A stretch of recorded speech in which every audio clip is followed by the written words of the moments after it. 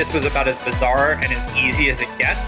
So the number for me was a number that would allow me to never have to work again. I feel like we got top. I went from a sale of, $500,000 to in debt. $192 million. This is Built to Sell Radio with your host, John Warrillow. So the pandemic has clearly affected the value of businesses big and small. But there's a way you can recapture a lot of that value if you think about your business through the lens of what an acquirer will care about. As we grow our companies, oftentimes they become this sort of spaghetti ball of different products and services, but acquirers only care about what they could not replicate, what it would be difficult for them to redo or rebuild. And therefore, they're going to place a high priority on the products and services that you sell, which they deem to be truly differentiated. And that's why looking at your business through the lens of an acquirer can really be helpful in these situations where you're trying to rebuild. We can help you do it. Just go to valuebuilder.com. You can take a questionnaire that will help you look at your business through the lens of an acquirer. We can also connect with you with one of our certified value builders who can be a sounding board for you as you go through this process. Best of luck with the rebuild, the restart. Please go to valuebuilder.com to check out the resources there. So would you rather own a small slice of a big company or a big slice of a small company? My next guest, Peter Domingos, has done exactly both of those things. And in this episode of Built to Sell Radio, he compares and contrasts his approach to running two different companies. One was a bootstrap startup where he retained 100% of the equity in the company and sold it for a healthy 8 times EBITDA. The other was a tech startup where he built it up over a 3-year run, raised a significant amount of capital, and had a spectacular exit where he was a minority shareholder in a much bigger exit. And by comparing and contrasting the two, I think he does a fantastic job of describing the entrepreneur's dilemma. Is it better to own a big slice of a small company or a small slice of a big company? Well, here to tell you how Peter thinks about it is Peter Domingos.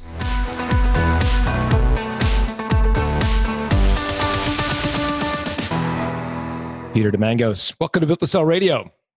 Thanks, John. Thanks for having me. You're welcome. So you're an expert in this insurance space. I know nothing about insurance, so you're going to have to educate me about this whole category. Tell me a little bit about PDF. What does this company do? Sure. So in its simplest form, we're a brokerage. So we sit in between the insurance company and the business customer. So our business focus predominantly B2B. So we would be managing, setting up, and just looking after their entire benefits program. So for most people, that's your health and dental program that you're familiar with. We expanded those services into wellness programs as well as retirement programs. But call it 90% of our business was setting up and managing and specifically servicing. So maybe unique to us because we focused a lot on large businesses. So 100 to a couple thousand employees was our target client. So we worked a lot with the HR department, the HR world. And a lot of it was around servicing that. So surveys, seminars for employees, education around how to effectively use their health and dental program, and everything that goes with that. So from the end user, the employee who's familiar with their drug card or their programs, we would basically be the intermediary between that customer and the insurance company, which obviously sold the final product, but they were removed from most of the negotiating aspect of it. Got it. And what's the business model? Like, how do you make money?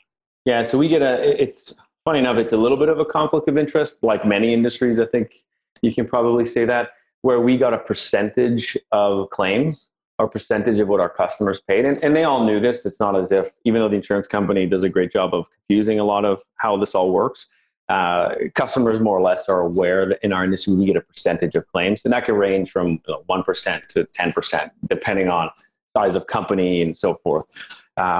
So you can argue that there's a slight conflict in the sense where as a business, we are there trying to service and help customers reduce the cost of their health and their dental and their benefit programs. Meanwhile, we get paid more money the more they spend or the higher they claim. So the long-term successful brokerage obviously has the long-term horizon in mind, and the customer will obviously see that when you're looking to make adjustments and plan changes in a way that's going to create a sustainable program. But essentially, that's how we get paid. We're a percentage of what they pay.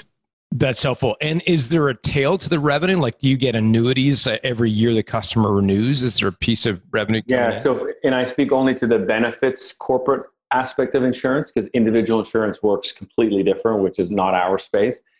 We get the same percentage every single year. So it's not a tail in the sense that it's a smaller amount. It's the exact same. It's 100% renewable revenue for us on an annual basis. And in theory, considering that in general, North America, it's a blanket statement, but we're all getting unhealthier. In theory, we're probably, or we've seen that we make more money per year per customer because on average, people are claiming more. Now, obviously, we're trying to fight against that. But yeah, it's the same amount, same percentage amount every single year. And how big did you get this company before you decided to sell it? So top line revenue, we were about 13 million or so. And we had 5 employees. So we were, again, focusing, we knew our audience. We had about 100 customers in our space, and which is, depending on where other businesses sit, that could be a lot, that could be nothing. Compared to my other business with thousands, it's a very different segment. So it was very much a relationship-based type of organization. So I was very heavily involved with most of the customers. And again, we focused specifically in HR department. So we knew exactly where we did very well. And that was our key target audience. So we wanted at least about 100 employees, and getting to that 100 customer base. My support, basically account manager. So I was the main person bringing on the business. And then I had account managers, call it one person every 25 people or 20, give or take. So let me understand, because your revenue per employee is astronomical. So of the 13 million, is that when I buy a dental plan and I pay $100 a month, are you referring to revenue as the $100 a month, or is it your percentage of that $100 a month that makes up the revenue for your firm? No, it's the first part. So it's the top line amount, and then we would get think of it like payroll. So the top line is a lot higher. Okay. So our gross profit, if you will, on that is closer to 10%. So call it, let's say, $1.5 million, give or take. That's helpful. Okay. Yeah. I was going to say your revenue per employee is like McKinsey. Yeah. And that's the confusing part about the insurance business in general, especially the brokerage aspect, where you're looking on the top line revenue per employee. Payroll is the perfect example to me, because in some cases, not to make matters even more confusing, in some cases we collected the money on behalf of the insurance company. So that money actually funnels in through our brokerage, and then we pay it out to the insurance company. In other cases, it went the other way around. The insurance company collected it and they paid us our portion. So our revenue streams are kind of messy in that sense, our top line revenue, I should say. So if you look at gross profit, which I think is probably the more appropriate one, then you take, give or take, call it 10% of that. Got it. Okay, that's helpful. Now, at what point did you come up with this other business idea, Collage? Because you started to run 2 companies, if I understand this correctly, simultaneously. Correct. Yes, the timing was perfect in the sense that I was in the right time in my career as far as understanding the pain points of my industry. So I had been running PDF for about 10 years, or probably about 7-8 years at that time. And part of, again, speaking to the HR audience through PDF, I began teaching HR, or teaching pension and benefits in the HR program at a local college here, Humber College.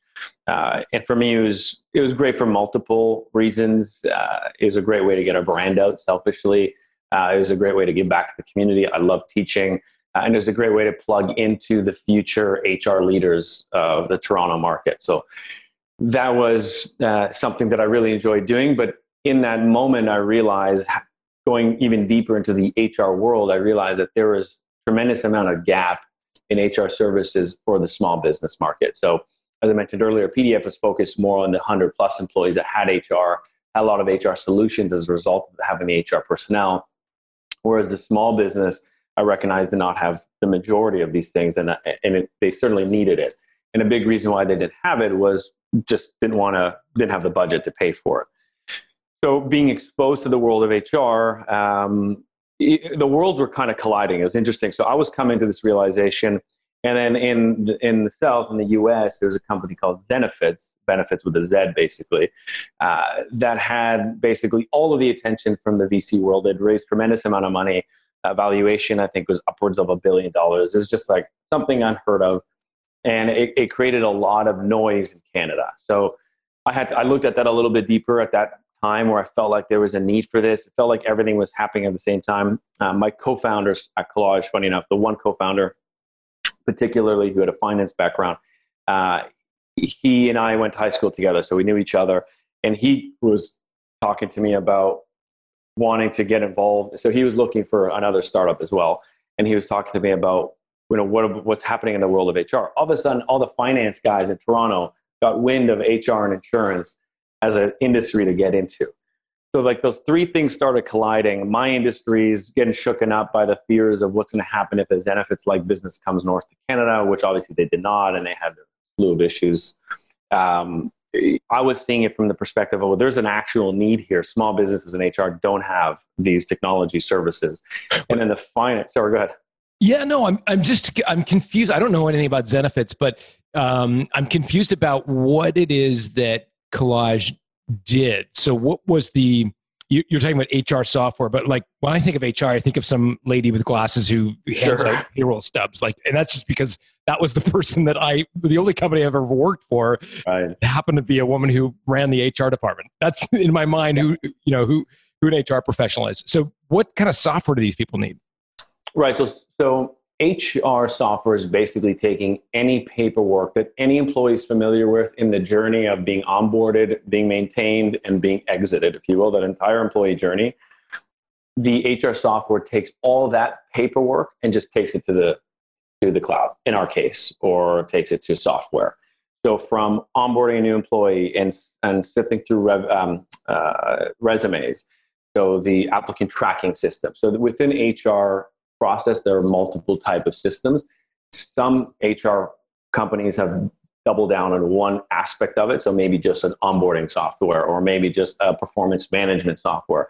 Ours did a little bit of everything because, again, we recognized a small business didn't have budget to pay for individual softwares. They wanted an all-in-one cookie cutter off-the-shelf product that was going to give them only the necessary aspects of each one of those software. So it included applicant tracking, and then you hired an employee, you needed to do performance management, you need to track all the employees' personal information and just have a database for that.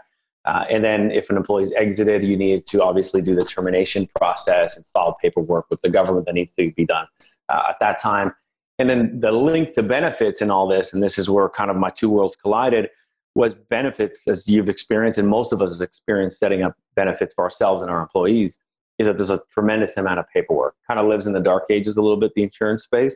Mm-hmm. So what Collage and Collage-like companies were doing at that time, and Zenefits was in the US, really doubled down on that, was kind of bringing that and the world of payroll as well together. So benefits and payroll have a lot of paperwork, and they were taking that paperwork, heavy lifting, off the table and say, well, now the employee goes online, they self-administer through the cloud platform, and that's going to sync to the insurance company. It's going to sync to the payroll company. So you get rid of all that paperwork. So it was infringing on the benefits world because it was providing benefits admin technology that was essentially threatening the way the benefits setup was being done all these years prior. So now these type of software became attractive to a company that says, well, if I can get this HR software, and to backstep a little bit, Zenefits business model at that time, and this is why I was creating a lot of shockwave, they were giving this away for free in order to get your benefits business. So they were a licensed brokerage, and so was Collage, funny enough. We took the similar business model. We were a licensed brokerage, so in essence, competing with PDF, but totally different segments of the market. And what we were doing, we were saying, well, here's the HR software that's going to manage all your benefits admin, your HR admin, your payroll, completely for free. We'll give you that software if you make us your benefits provider, your benefits broker.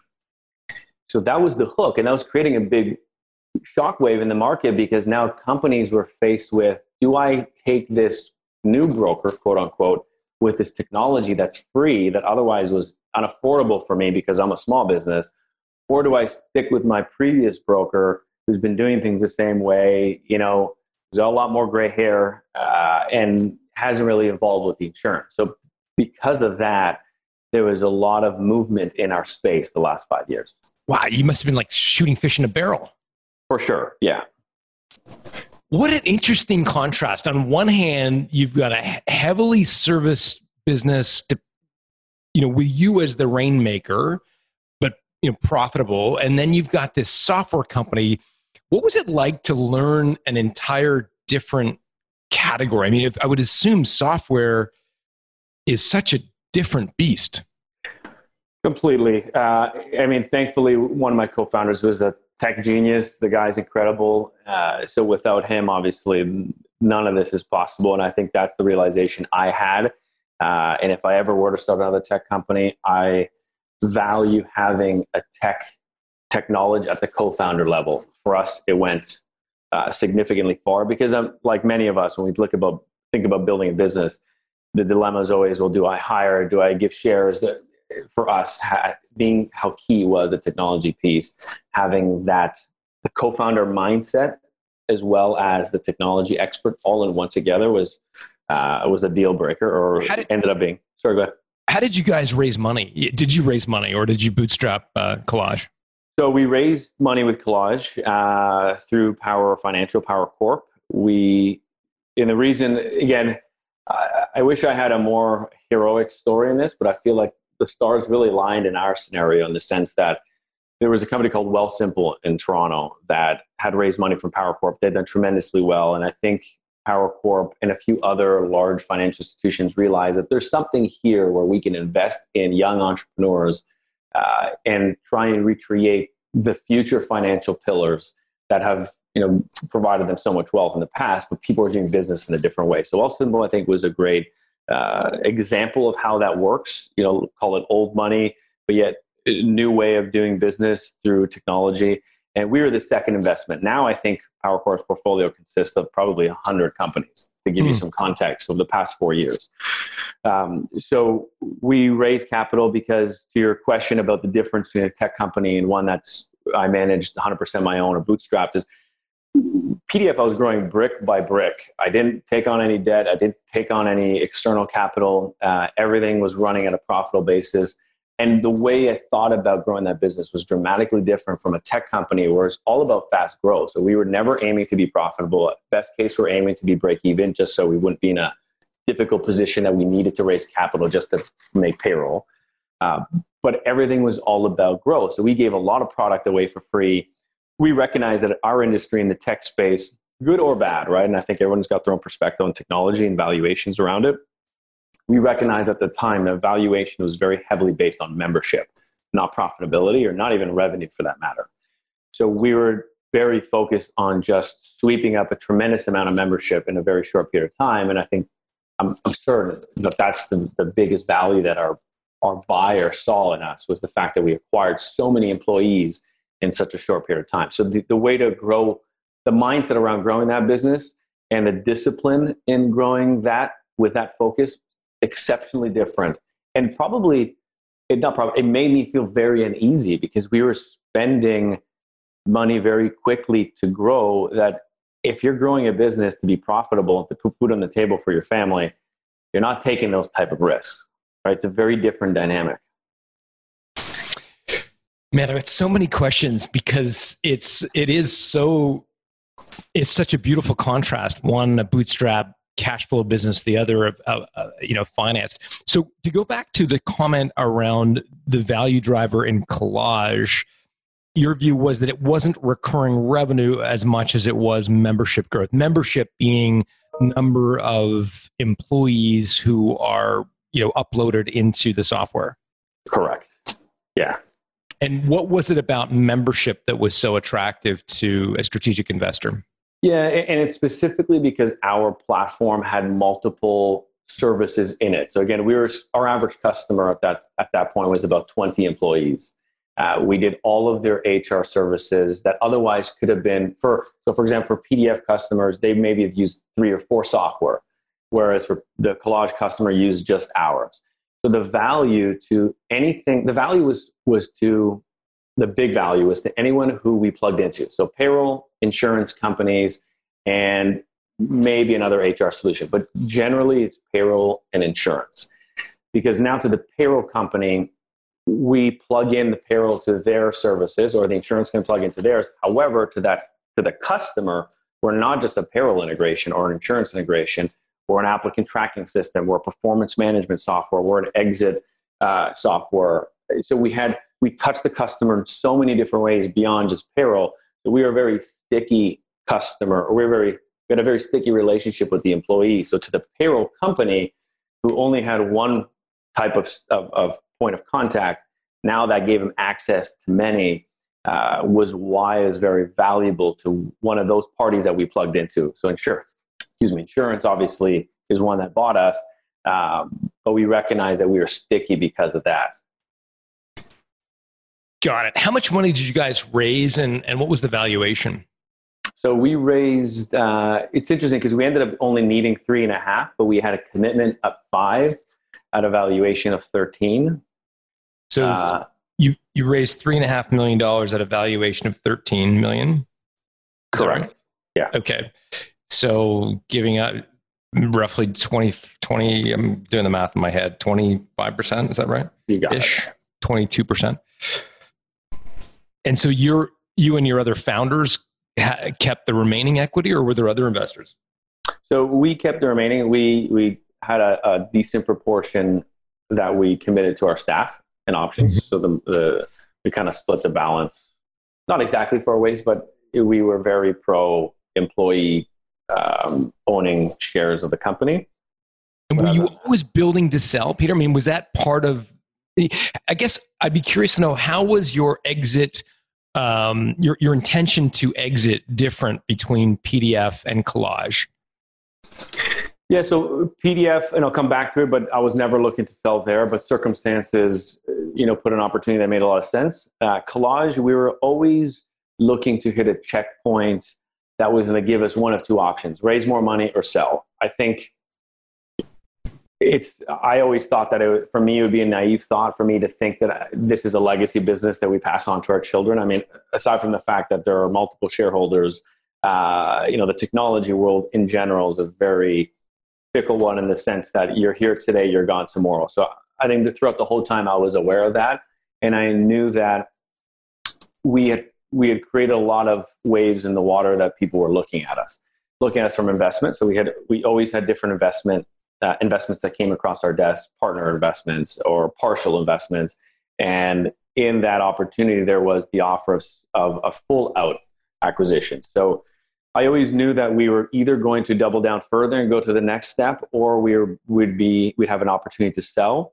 So yeah, I think that was always on my mind, that we weren't building to sell, but we were running the business in the way that it was attractive to people looking from outside in. Does that make sense? And people listening to this show would be interested to know what specific decisions you took to make your business attractive to an outside strategic investor. Can you give people an example? Maybe something that's maybe less specific to insurance, but was there anything that you did that might transfer whatever industry someone's in, that you did because your intention was specifically to either sell or raise an additional round of money? For sure. People and process are the quickest way I can sum it up. And I know some of it, even to me, it seemed a little counterintuitive, but I recognize that if the co-founders were too heavily involved in the process, that necessarily is not good to the business. So getting, for example, the proper management in place, because that's a sellable feature to an acquirer or even to a partner and to an investor. Is the investor, if we just take that channel for a moment, they're looking to say, okay, if I put $1 into this machine, it's going to output $10. They just want a system, and they want to understand how that they're going to get their $10 on the back end of that deal. And people, the right people in the seat, actually goes a long way beyond just the co-founders. The co-founders, a lot of reasons cause someone to be a co-founder. In my case, the right place, the right time. I saw a pain point. Sure, that doesn't mean that I'm necessarily the right person at every stage of the business to make the key decisions. And I think most sophisticated investors will see that. So from my experience, I found that they were looking for co-founders that were intelligent enough to know which people to put in the right place. So we made some key hires that actually elevated our brand to say, well, look, we have this person and sitting in this seat, and they come with this wealth of experience as co-founders we don't bring to the table, but we recognize that that's a gap, and that's our skill set as a co-founder to fill that gap. So we paid. Yeah, sorry, go ahead. I was going to say, so give me an example of a key hire, external hire, not one of the co-founders that you think added to your value. So for us, it was a marketing intelligence, and not necessarily the marketing that first comes to mind, which is like commercials and that type of marketing, but more so. So we brought on a consultant, and then we ended up hiring through multiple hires. So it took us a while to get the right fits. But really, the gap that we recognized is we need to fill was we didn't have expertise on our team. Call it the journey of the customer success journey, or that particular process that the customer goes through from funnel management. So it's like marketing / sales. You could call it business insights, but it's more the technical aspect of marketing. So you make sure that you capitalize on every opportunity as the as the customer goes through each phase. So that expertise was something that we didn't have. We knew how to bring people forward.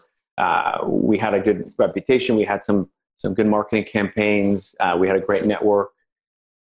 But then what? You catch the person's attention. There was a lot of gaps in the next steps and how to funnel that person through and upsell and the system around that.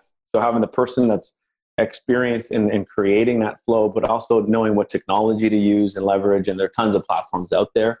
But that was critical because then now we can go back to investors or potential acquirers and say, well, here is the machine, right? And this is how it's going to flow through. Here's the person managing it, and they've done this before.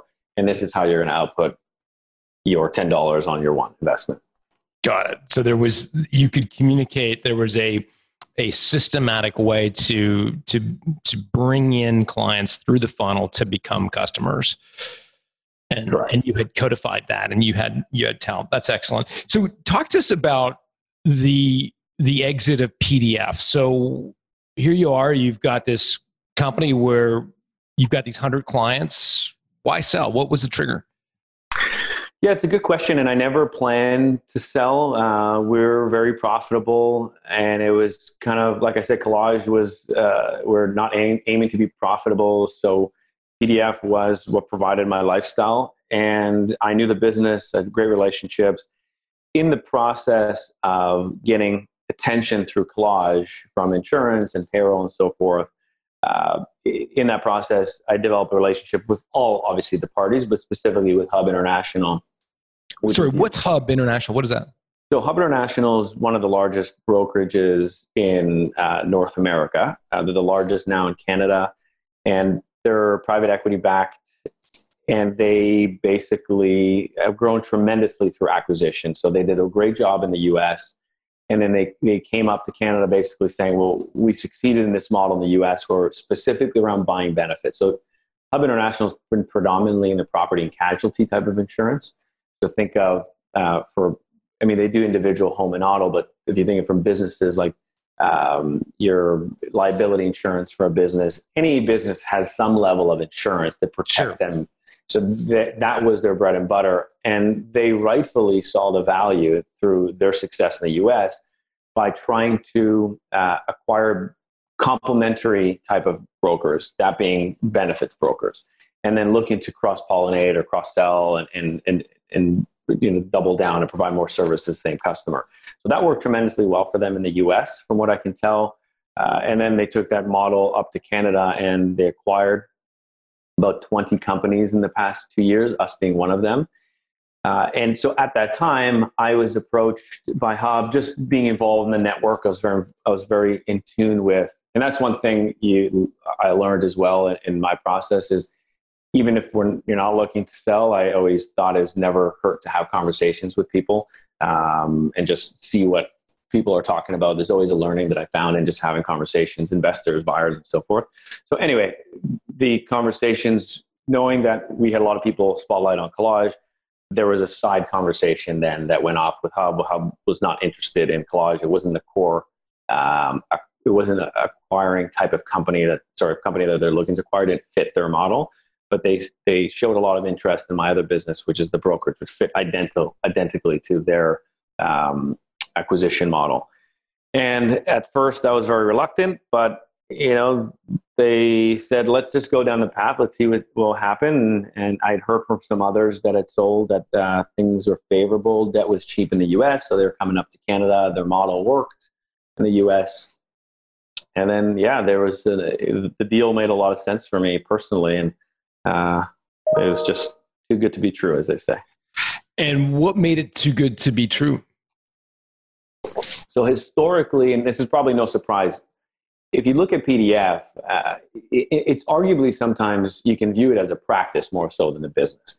Look at accounting firms, for example, legal firms, where the owner is the main component to the business.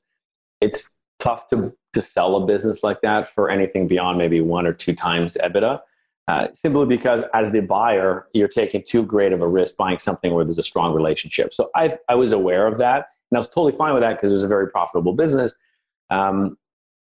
So that was the unique thing about PDF, where our industry just never had purchase multiples that were anything outside of that. Whereas when Hub came along, and they were at that time, I mean, now we're in COVID-19, so I'm sure things are different, but at that time, multiples were close to 8 times EBITDA.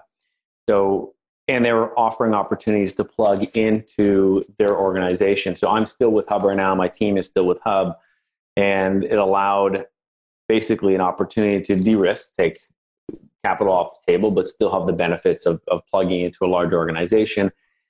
Yeah, I think I just recognized that this is an opportunity where a lot of US companies, and Hub wasn't the only one. There's a few others that have come up to Canada, and they're just swallowing up business. They're they're right now, they're looking to acquire a lot of business and then probably integrate everything. So I'm assuming the 8 times would have had some kind of earn-out component to it. It wouldn't have been all cash, would it? Yeah, the majority is cash, at least in my particular case. But there's always an earn-out component to it as well. I think it makes a lot of sense to incentivize, but the majority is cash. So it's very unusual for our industry to see this. Yeah. Which, when at least when I was looking to sell, then it begs the questions. And there was hesitation in that process. Even though it was 8 times EBITDA, I was saying to myself, at least, are they seeing something in the industry that I'm not?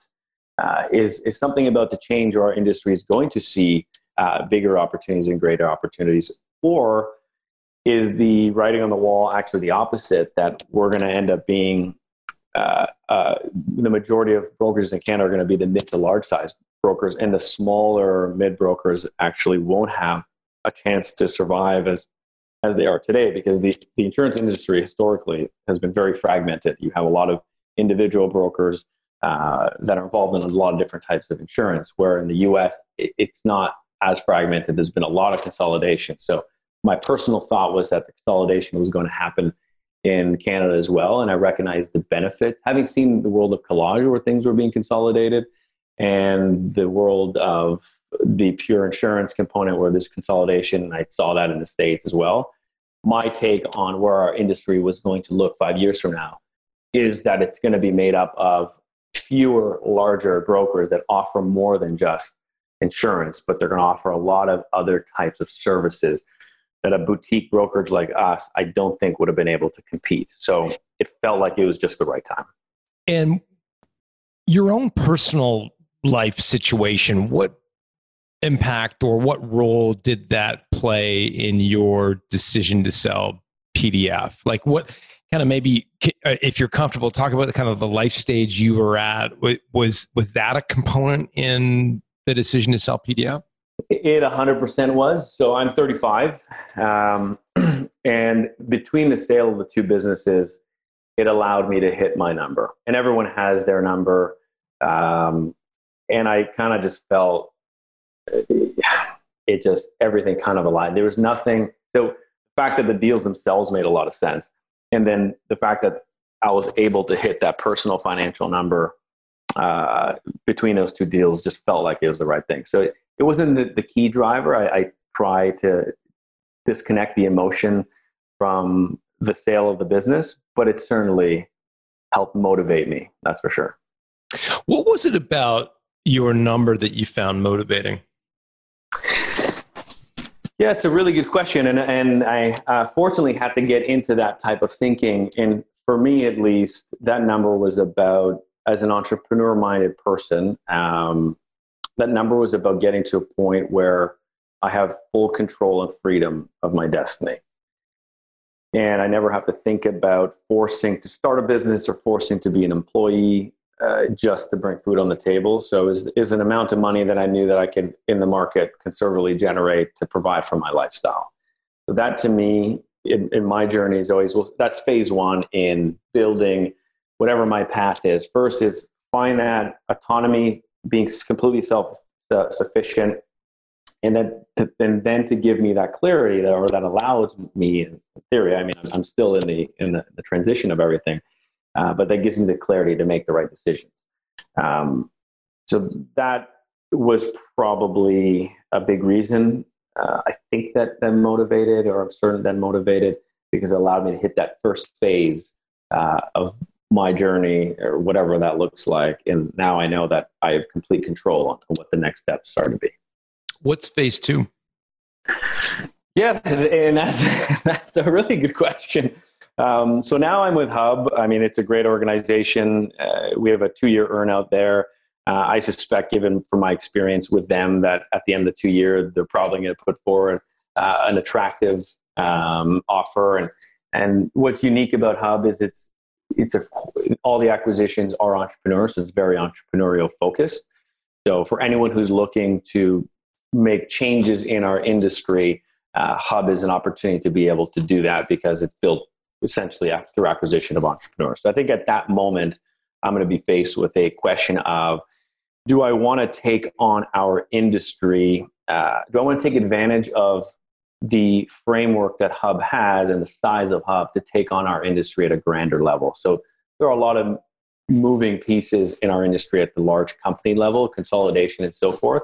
But there's going to be some unique opportunities in the insurance and HR space for some creative solutions. So there's potentially, for anybody interested in that legacy, there's a potential to leverage the network and the foundation to make a huge impact. So I think my big dilemma will be, am I done with this industry, or do I want to make a bigger impact now that I have the foundation? So given my age, I think, there's some excitement of both. So it's a really tough decision. I think it's funny enough, it's more stressful than I thought, but it's a very fortunate. What do you find stressful?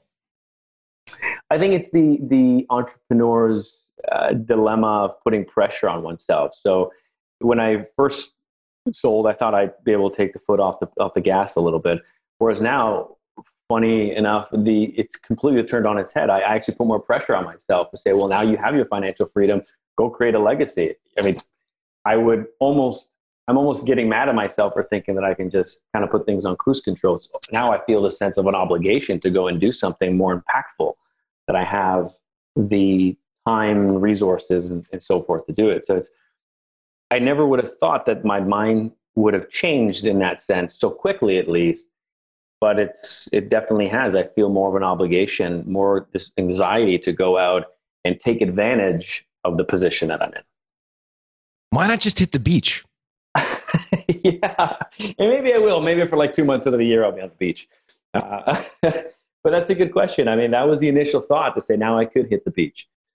But I think it's the fire that drove me to begin with to start businesses is certainly still there at my age. So it's just a matter of, how do you repurpose that in a way that's going to be satisfying? And I think for my journey specifically, I like the idea of checking off different challenges. So I probably wouldn't start another brokerage again. If I stayed in the insurance world, I would take advantage of the structure that I'm within right now with Hub. If I didn't stay in the insurance world, I would probably look at something completely different. But I don't like the idea of just repeating what I did. And I know that's probably not the smartest thing, because there's a lot of value in experience, but for what it's worth for me, I like the idea of a new challenge. And I think that is what excites me more, is to say, well, what else can I challenge myself with? And definitely being part of a large corporation, I was coming from small business, going to a large company in itself is a big challenge, just understanding how big corporation works. So I'm in the spirit right now where I'm just being a sponge. I'm just trying to take in as much as I can. I've had people look at and approach me for different type of angel investing. Obviously, I've not done anything like that, because that's a very easy way to lose everything you've earned by just throwing it at different investments. But I'm learning. I'm trying to understand what those other worlds look like.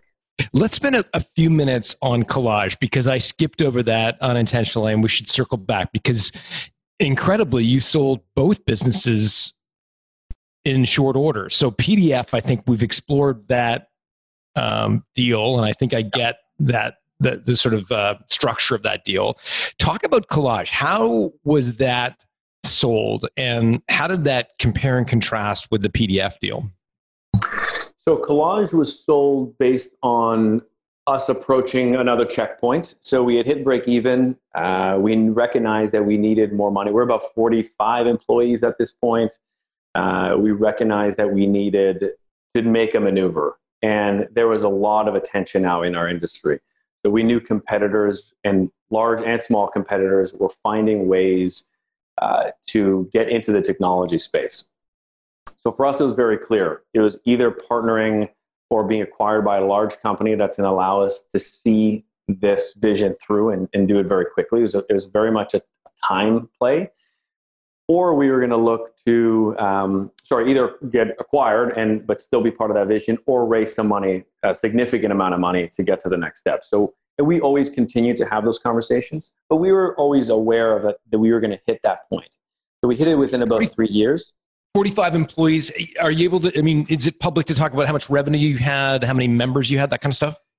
I can talk about members. I'll say this. We were break even essentially. So, and our biggest cost for the most part was employees. So, when you're running a business like that, technology is not technology. The cost of technology is the cost of your people, your developers. Mm-hmm. So call it a couple million in revenue. I don't remember the exact number. But we were not very, we had the potential, the business had the potential. If we were charging every customer, we would easily be 5-6 times more revenue. Mm-hmm. But we were, again, very focused on membership. So as we were growing, we were really growing to the amount that we needed to net out our profit. And then we were faced with the dilemma as well. In that same discussion with my co-founders, one of the dilemmas was, okay, do we even want to take on more investors right now? We don't want to get to the point where we're a minority in the decision-making between the three of us. Do we want to take on investors? Do we want to start charging customers? So we actually went through that discussion. We had the majority of our membership base was for free. They were on that platform. We were just really in growth mode. And that was the intent of leveraging that 3.5 that we raised initially. But once we got to a point of break even, we said, well, we can either raise more money and be acquired, or we could look at turning this into a lifestyle small business. And that was a very legitimate question that we had, or discussion that we had, which was, we're going to charge customers, or we're probably going to lose about half of them. But we're now going to be a profitable organization. We're going to be running along, probably making, $500,000, $1 million in revenue a year by doing this transition. And then we can take the business to something that's maybe profiting a couple million a year. So we had those discussions, but then we also recognized that going down that path, it's not as easy as just turning that switch on and assuming that the industry is going to stay as quiet as it is. We knew that there was so much attention coming into our space that we were going to be faced against other companies that had way more money behind them than we would have at that moment if we decided to go bootstrap from that moment forward. So it was a very difficult conversation because we had to figure out what aligns with what we want with this company, what aligns with the three of us in our lifestyle. Thankfully, as a co-founding team, we were very aligned. We had a great relationship, which I think could have been a completely different outcome had we not, but we had a great relationship. So for us, it became a moment, we had a moment of clarity and said, well, this is being acquired at that moment seemed like the best thing to do. We had we optimized, the deal was optimized based on financials. It saw the best opportunity for the brand to go forward. So we were thinking about our employees, because we had some acquirers at the table that would have completely changed our message that we've been pushing to our employees for 3 years. And I felt like as a co-founding team, I was not willing to accept that, to have my employees look at me and say, well, you just did this for the money. That was a bigger payout than what we had, but it was just totally disaligned what they wanted to do with the brand. So it was. Do you have multiple offers, Peter? Like, get into the mechanics. Did you take it to market and formally kind of shop it with an M&A professional, or we did? Yes. Okay, yeah, we did, and it arranged. I mean, some of the bids, the delta on bids was like 50%, 50. Wow. So it went to from the low bid to the high bid, there was a 50% difference. Actually, sorry, from the bid, from the low to the high is almost double. Wow. And so how many offers did you get? So we had 3 offers. And what types of companies did you go to in canvassing potential acquirers? So payroll, insurance, and insurance aggregator. So People Corp that bought us, they're not necessarily a broker. They're more of an aggregator, because they've acquired in their portfolio. They have brokerages, they have administrative companies, they have wellness companies. Now they have us in the HR technology. So they're not an insurance company, but they're not necessarily a broker. Let's say like Hub International, even though they have brokerage services, they're considered more of an aggregator. So the big player insurance and payroll companies were the ones that it made most sense for them to be at the table. Got it. So, and sort of what was their offer? How was it structured? Can you talk a little bit about that?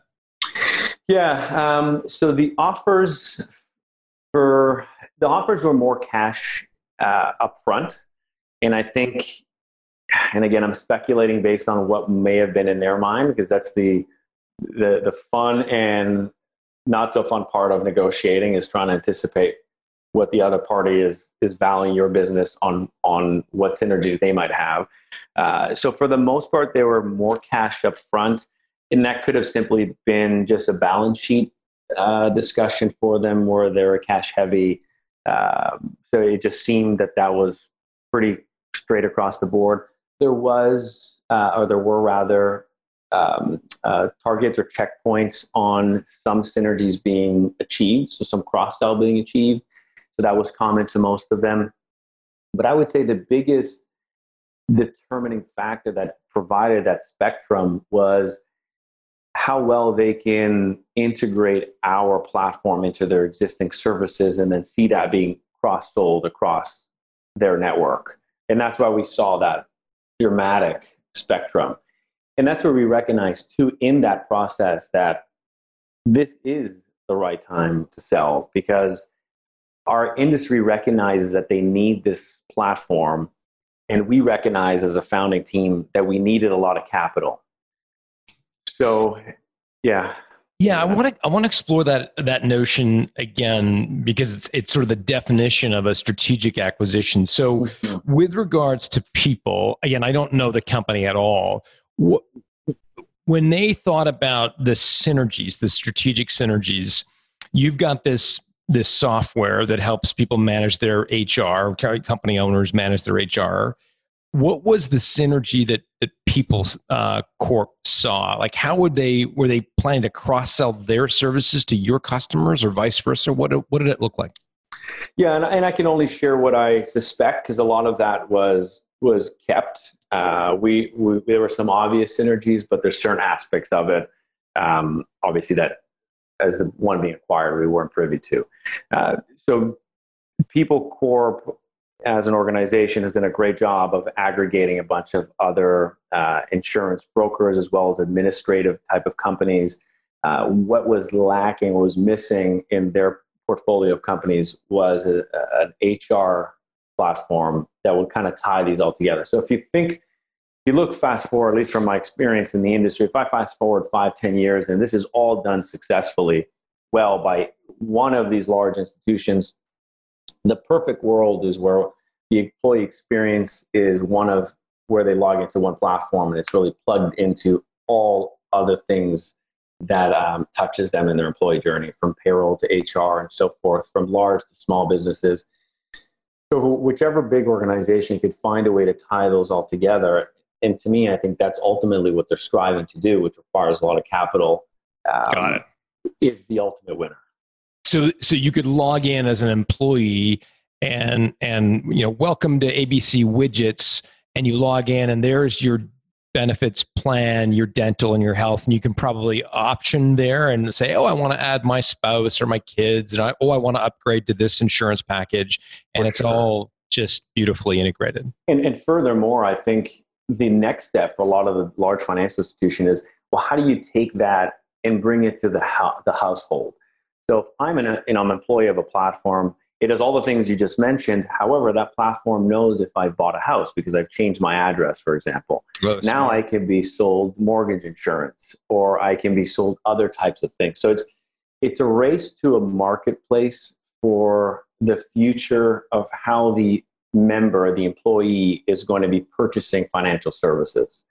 And whoever owns that platform, the experience is ultimately the winner. And I'm not sure that anyone has figured out how it's going to work, but it's certainly the direction of where things are heading, where there most likely will be a smaller few of massive platforms that integrate. I don't think this is one platform that covers everything. I think we live in a world where it's more open source integrated. But it's figuring out that if then you can tap into the individual and allow them at the click of a button to buy. From my experience, insurance and financial services, they're sold. They're not really bought. Like, no one really goes out looking for life insurance, as an example. They're at the right time, or they're buying a house and someone says, hey, you should probably think of life insurance. Or they're doing their will and the lawyer says, have you thought about life insurance, so forth. So I think the solution here, or the end game, is to be able electronically to tap into that user at the right time in that life event. That's helpful for sure. What was People Corp's acquisition price? I think they published it, right? Can you talk about the actual price? So the total deal was around $15 million. The majority of that was cash, and then there was some back-end incentives for hitting certain milestones. So it was pretty clear, pretty simple in that sense. So some key targets on the back end, and then the majority would be an upfront cash deal. Got it. And so you had raised money at a $13 million valuation, and then ultimately sold at a $15 million valuation. What was that conversation with your investor like? How were they feeling about the exit? Yeah, it's an interesting one. And we went through sort of the same thought process, trying to figure out what is the right amount to sell. And I think we were jaded by the fact that we had raised at a significant valuation. So when we raised, we had zero revenue. There was just 3 co-founders. So it was very much a raise on an opportunity. So, I mean, we could look at that and say, well, was $13 million the right valuation? I mean, who's to say, right? At that moment, there's so many moving parts. So when we were looking to sell the business, we had to take that anchor out of the calculation and not say, well, is 15 or so the right number, because we couldn't consider the first valuation, which may or may not have been the most accurate. So our investors actually were quite happy with it. Obviously, they made a return on their money. And again, I can't speak on behalf of an investor, but what I've seen in our world, technology is a very interesting space in the sense that 1 in probably 100 of these businesses succeed, the most are going to fail. And then there's so many critical moments in the growth of the business where you can skyrocket or you can become a completely bankrupted business. So for us, we have to look at it very seriously and say, well, here's an opportunity for everyone to make a relatively significant amount of money, including our employees. It was the right decision from a partner perspective to see the brand live on, because the alternative was, well, do we need to raise a significant amount of money to take it to a completely different level? And now we're up against, so all of the partners or the parties that came to the table to buy us have since created or are in the process of creating their own competing product. So we recognized that this was going to happen. These big organizations were going to compete head to head with us in a very short period of time. So there was this very unique window where we had to make a quick decision on, do we sell based on this valuation? Does it make sense for the 3 years that we put into this, for the vision that we have for the brand? And ultimately, we decided yes. And did the investor benefit from people's acquisition in any way? Like, did Power Corp, who is the investor, did they go on to benefit on some level beyond just financially? Not that I'm aware of. Nothing that would have been in the deal. Okay. Yeah. Got it. It's such a rarity. I think we've done 250 plus episodes of Built to Sell Radio, and I don't think I can remember a situation where an entrepreneur has gone through 2 exits almost back to back. It provides such an interesting comparison. As you compare the 2 exits, what do you see as the real points of comparison and also contrast? That's a really good question.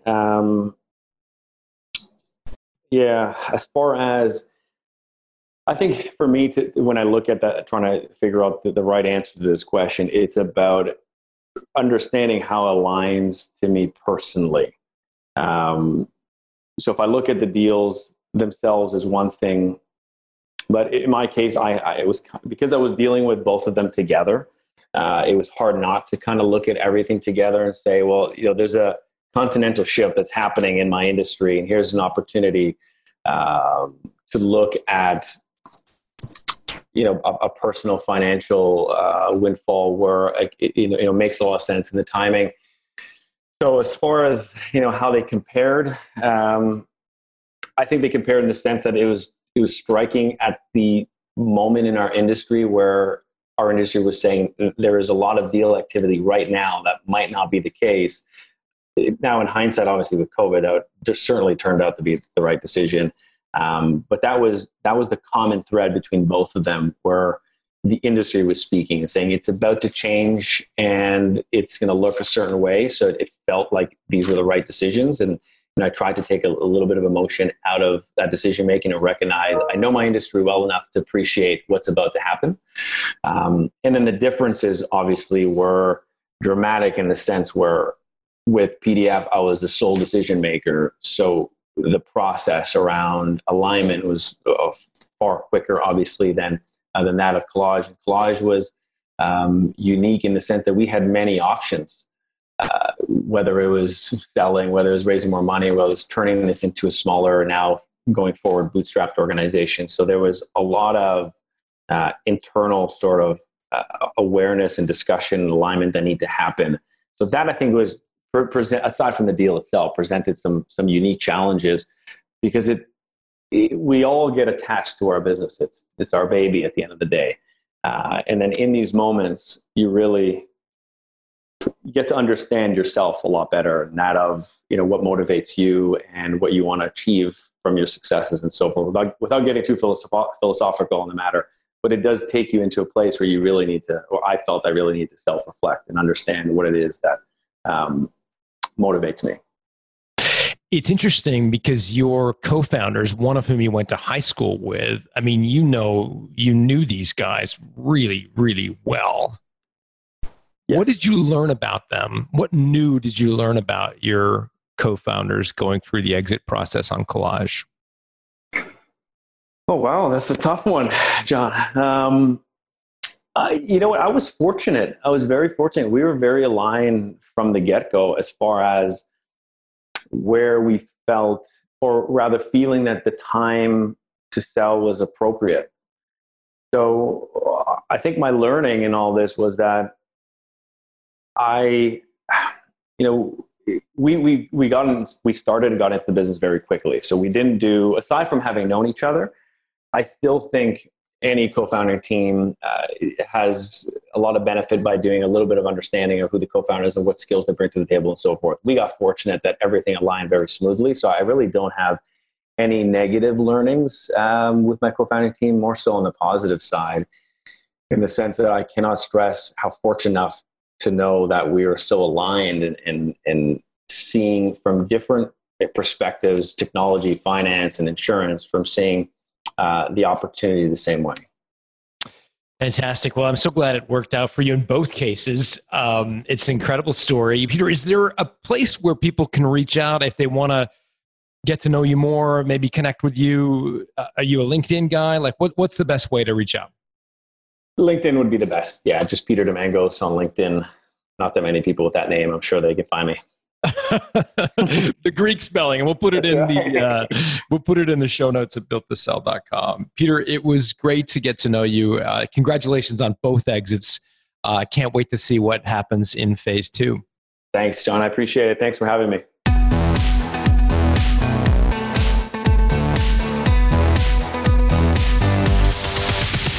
Thanks for listening to Built to Sell Radio with John Warrillow. For complete show notes with links to additional resources, visit builttosell.com/blog. John is the founder of the Value Builder System. To find out how to improve the value of your business by 71%, visit valuebuildersystem.com. John is also the author of Built to Sell, Creating a Business That Can Thrive Without You, and The Automatic Customer, Creating a Subscription Business in Any Industry. Connect with John at facebook.com/built-to-sell or on Twitter at John Warrillow, WARRILLOW. Thanks for listening.